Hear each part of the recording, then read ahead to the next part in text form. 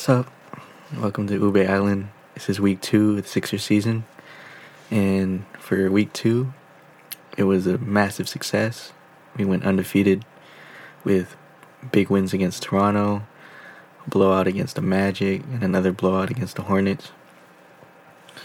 So that's 2 quality wins against 2 playoff teams.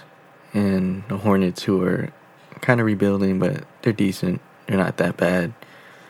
Anyway, there's a lot of stuff to take away from these games, a lot of positives. First, Tobias Harris is playing at an all-star level. Next, Seth Curry is way better than I had ever anticipated. Third, Matisse Thybulle is back in the rotation, and he's back to doing Matisse things. Fourth, Joel Embiid is absolutely dominating, as he should. Fifth, Dwight Howard's shooting clinics after the game. And lastly, Ben Simmons hit a 3. So before we go over all those, I'll do some recaps of all the games that we played this week, starting with Toronto. Curry open, it's for 3. Yes! So the game against Toronto was pretty close. It went down to the wire, but we came out on top and got a win against our so-called rivals and one of the competing teams in the Eastern Conference. And you got to remember that this game was coming right after that Cavs debacle, that embarrassing game where we couldn't shoot anything.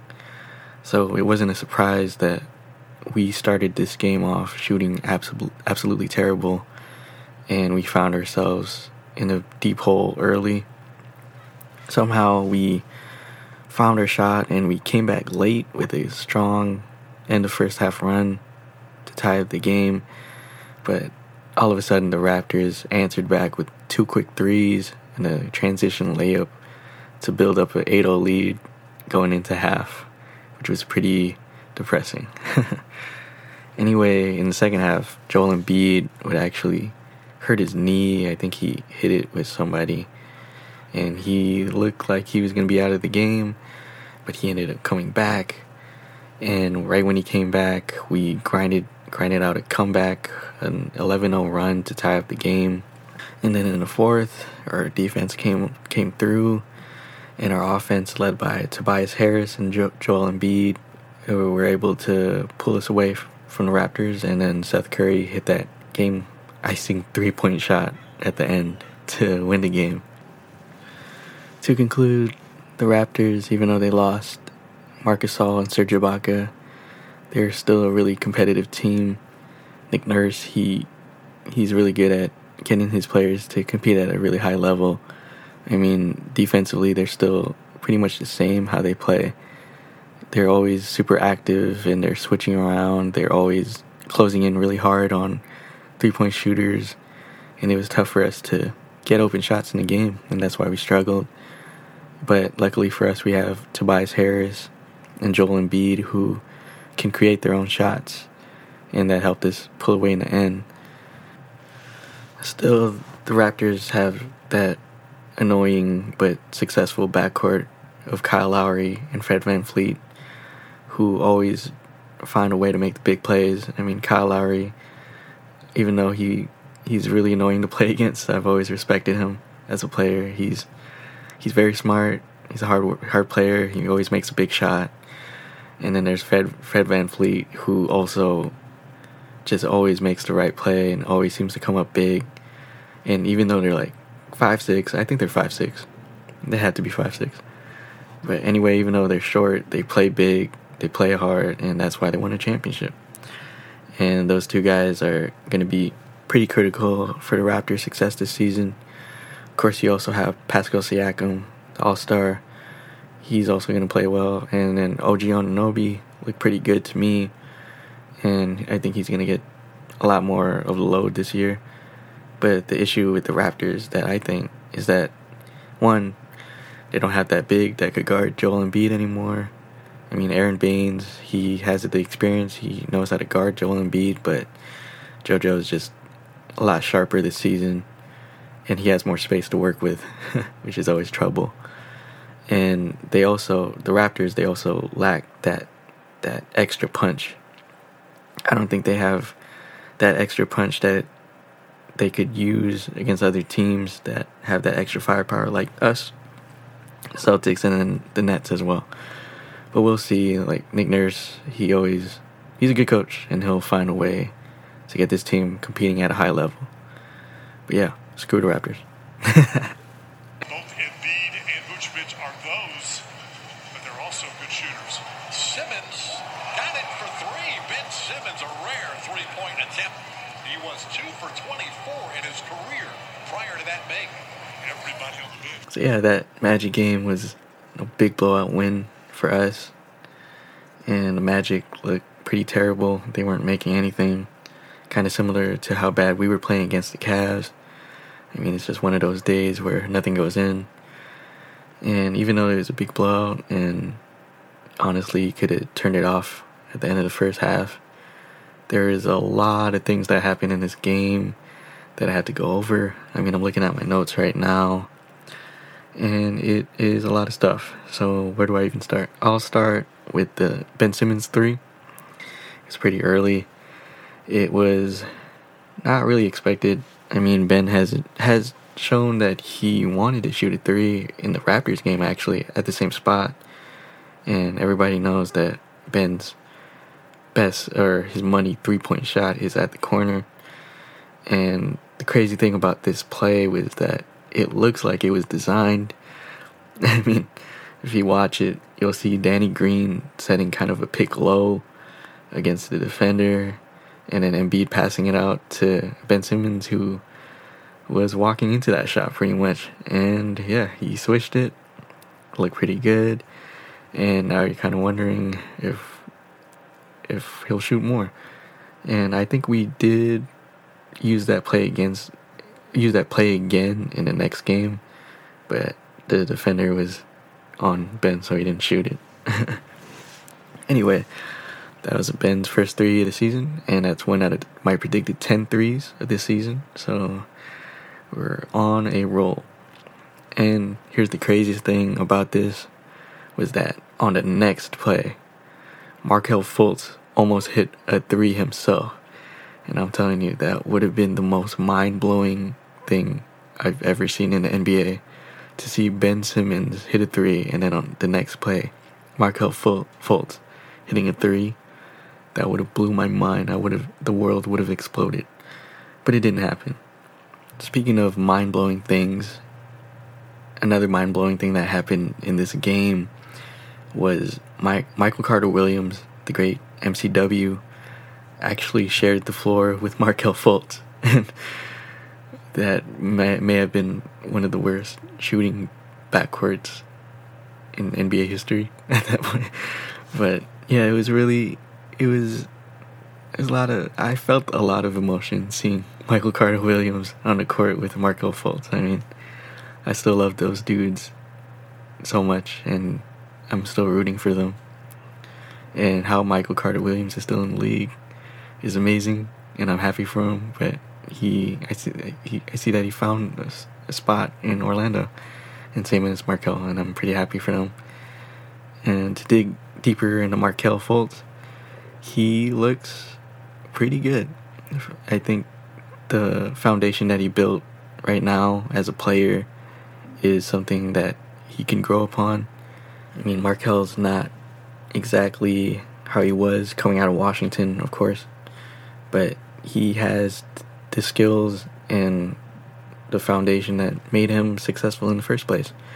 And with Markelle, what makes him so special is that, one, his size. He's 6'4", he's big, he has long arms, he's fast, he's athletic, and that's something that never left him. He still has that size, he still has the athletic ability, and yeah, but you can see, like, through his years in the league, you can see that he's practiced a lot. He's gotten way better at finishing at the basket. I mean, there are so many nice finishes at the line. And he's always had that ability to go to the basket. I mean, come on. Like, a lot of people don't realize that, when people were making fun of him for his free throw shots, nobody really sat back and thought to themselves, why is he even shooting free throws in the first place if he can't shoot the ball? And the answer is that Markelle Fultz has always been elite at driving to the basket, and that's how he gets to the line. And yeah, he still has that ability. He's still sharp at getting to the line. He's still blowing past defenders, even Ben Simmons, who's a good defender. And he's good at using his athleticism, his size, and his long arms to finish at the basket. And I think that's going to keep him at a high level throughout his career.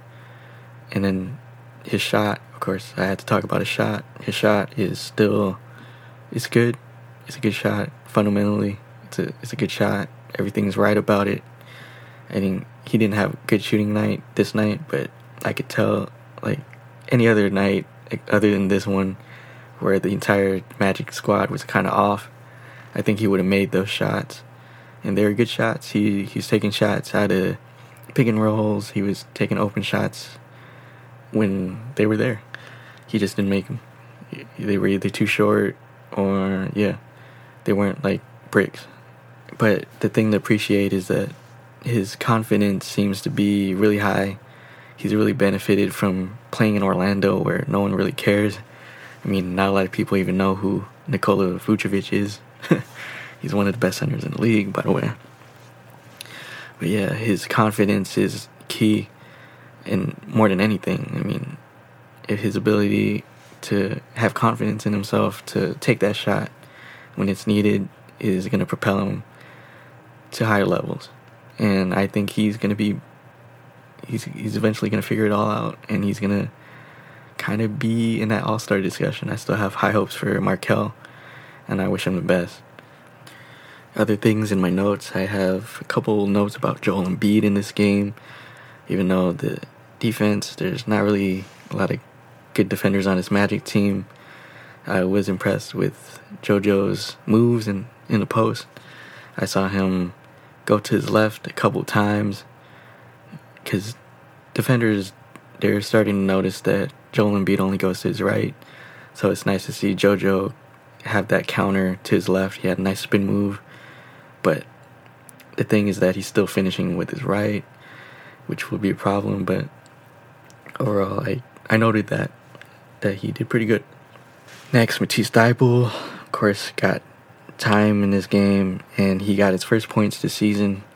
He knocked a couple threes, and he had an and one.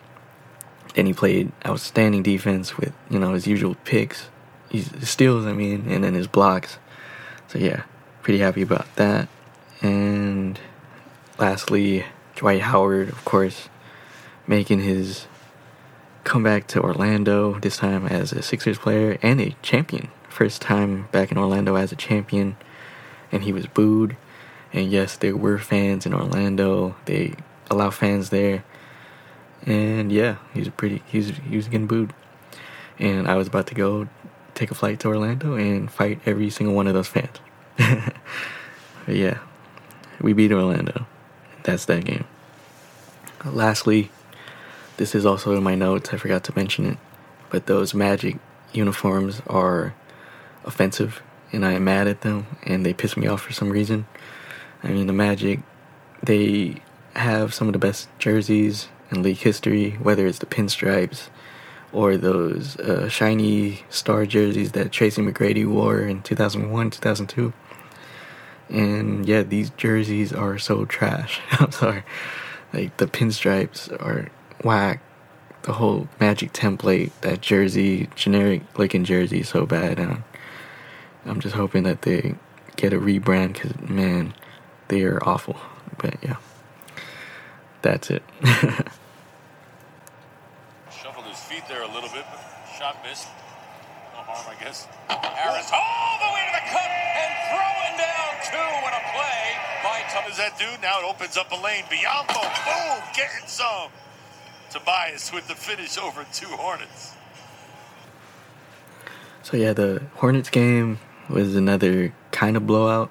I mean, the Hornets, they kind of stuck around thanks to Terry Rozier going off for like 35 against us, hitting like 7 or 8 threes. But yeah, we had that game mostly in hand. The Hornets aren't really that good, even though they have Gordon Hayward. they have a lot of good players on that team. Devontae Graham and then Scary Terry, as I said. But that team is not going to compete. And LaMelo Ball is there, of course, as well. And I'll get to him in a second. First of all, I had to talk about Danny Green. Danny Green has been finding his way, and this game he started out really on fire. Hit 3 threes in the first, and it looks pretty good. It wasn't just Danny Green that was shooting well. It was everybody. Everybody was pretty much making everything. And it was just one of those nights where everybody was making their shots. I mean, I think we hit 50% of our threes early on. And there's nothing that the Hornets can do, sadly. I mean, when everybody on this team is playing at a high level, I think nobody can beat us. I'll say that. And as you heard with that highlight, Tobias Harris is dominating. He completely yammed it on Bismack Biyombo and some other dude. Don't know who it was. But yeah, that's the fire that I need from Tobias. And yeah, Seth Curry also had an amazing game. And I'll get to him in a second. Trust me, I will get to him. And yeah, that's all I could really say about this Hornet game. About LaMelo Ball, he looks exactly like LaMelo Ball. Except the difference is that he's now playing against real NBA players. But he looks like LaMelo Ball that I've always watched from, wherever he's been at, Lithuania to Australia. I mean, he's a big dude. He makes great passes. He has a great feel for the game. His IQ, his vision is the big thing. Like, he could see things a mile away. And whether or not he'll be better than his brother, I think that'll be true. But the question is what is his ceiling? What can LaMelo Ball be an MVP candidate? Can he be a big-time player in the league? And my answer for that right now is that I really don't know. I could see him being more comfortable scoring. He looked good scoring. Missed some shots, but he's really good at the basket. His layups are insane. But seeing him as an all-star in the future, I don't see it right now. But I hope he does, because those jerseys, unlike the Magic, the Hornets got some fresh pinstripes, man. And I'm going to need that LaMelo Ball jersey, man. I'll say that. But yeah, that'll do it for the game recaps. And now we got to go over the headlines. Alright, so headline number 1. And that would be Tobias Harris playing at an all-star level. Through this past week, it looks like Tobias has finally settled into this new system. And he's playing like he's always been playing, to be honest. The only difference is that, of course, he has more space to operate. And he's not that what he was used as before, which is basically just an ISO scorer. Because we used to pass it to Toby when, the shot clock's running down and our play failed and we couldn't get a good shot, so we pass it to Toby, who isolates and chucks up a really hard contested shot. And that was basically Tobias Harris in the Brett Brown era. But so far in the Glenn Rivers era, he is not that guy. He is getting the shots that he wants, and he's getting to these spots, which is like the mid-range, of course, and he likes driving to the basket. But the biggest change this year is that he has space to operate, so it's not really fully on him. The pressure's not all on him. And since it's basically one-on-one with the defender, Tobias is able to post inside or drive inside or get whatever shot he wants. And he's been making the right shots, and he's been hitting them. And we're going to need this all season long if we're going to continue to be successful.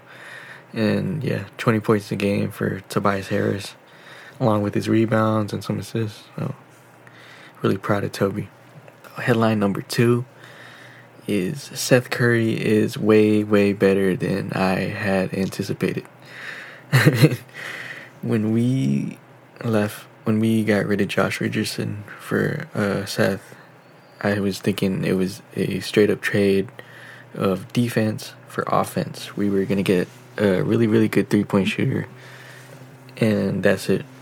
And yes, we did get an outstanding 3-point shooter. Seth is an amazing shooter. He is definitely one of the best in the league. But not only did we get a shooter, we got somebody who can create his own shot, somebody that can make shots in the clutch, and we got a guy who could pass the ball real well, and he could play defense pretty good too. Not at an elite level, but he's definitely not a liability on defense, and that is insane. Seth's been absolutely outstanding for us so far. I've been in awe of just some of the stuff he's doing.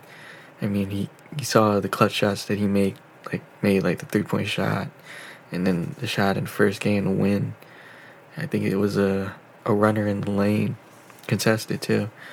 And yeah, he's just phenomenal. He could hit the three, he could hit any shot in the mid-range, and then he finishes at the basket, kind of like his brother. Like, they're both good at the basket. But yeah, nothing but praise for Seth Curry. He's absolutely phenomenal, and I need to get his jersey. Headline number 3, Matisse Thybulle is back in the rotation. And yeah, it took a Furkan Korkmaz injury to get him back, but yeah, he's back in, he's getting good minutes, and like I said, it's his defense that's his biggest asset to the game. And you saw the impact he made in the Orlando game, making steals and then his blocks as usual. I hope he could really find himself in the lineup. And offensively, he was making some threes, and then I saw him drive for an and one, so I'm really happy about that.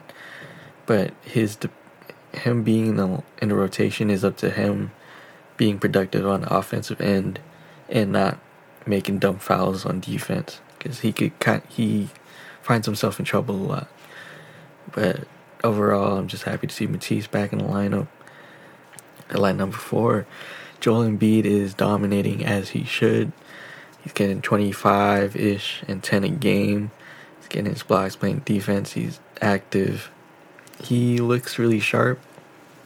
And as I said last week, I don't want to see him in the post. And since then, he's been limiting his time and work inside the post. There's not a lot of post-up opportunities. I don't know if that was a decision that Glenn made or JoJo decided to do that, but I'm very happy because now we're seeing him feast on the face-up opportunities, and we all know he's better facing the basket because he has that jump shot that's pretty much unguardable, unblockable, and he nails it all the time.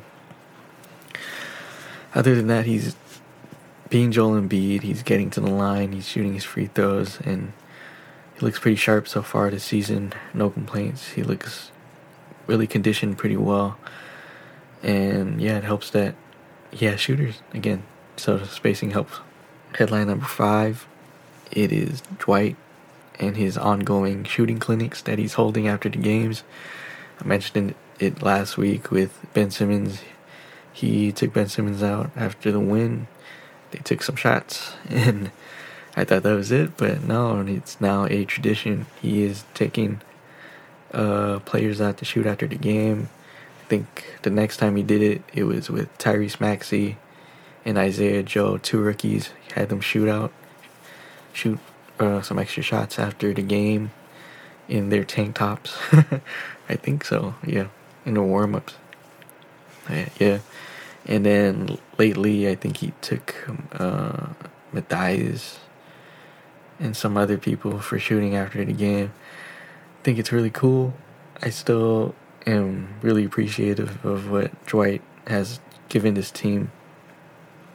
And I like that it's now becoming a part of the culture, that Philly culture to, put that extra work in. So, thanks, Dwight. The last headline being Ben Simmons hitting a 3.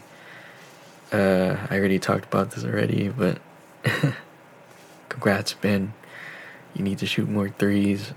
I really hope that he can become more confident shooting 3. Like, I see him traveling around the perimeter sometimes looking for that extra pass to come to him. He I know he wants to shoot that three, but yeah, congrats, Ben. So that is the week 2 recap for the Sixers. Another week of basketball. Thanks for listening to the Ube Island podcast. I gotta go to sleep.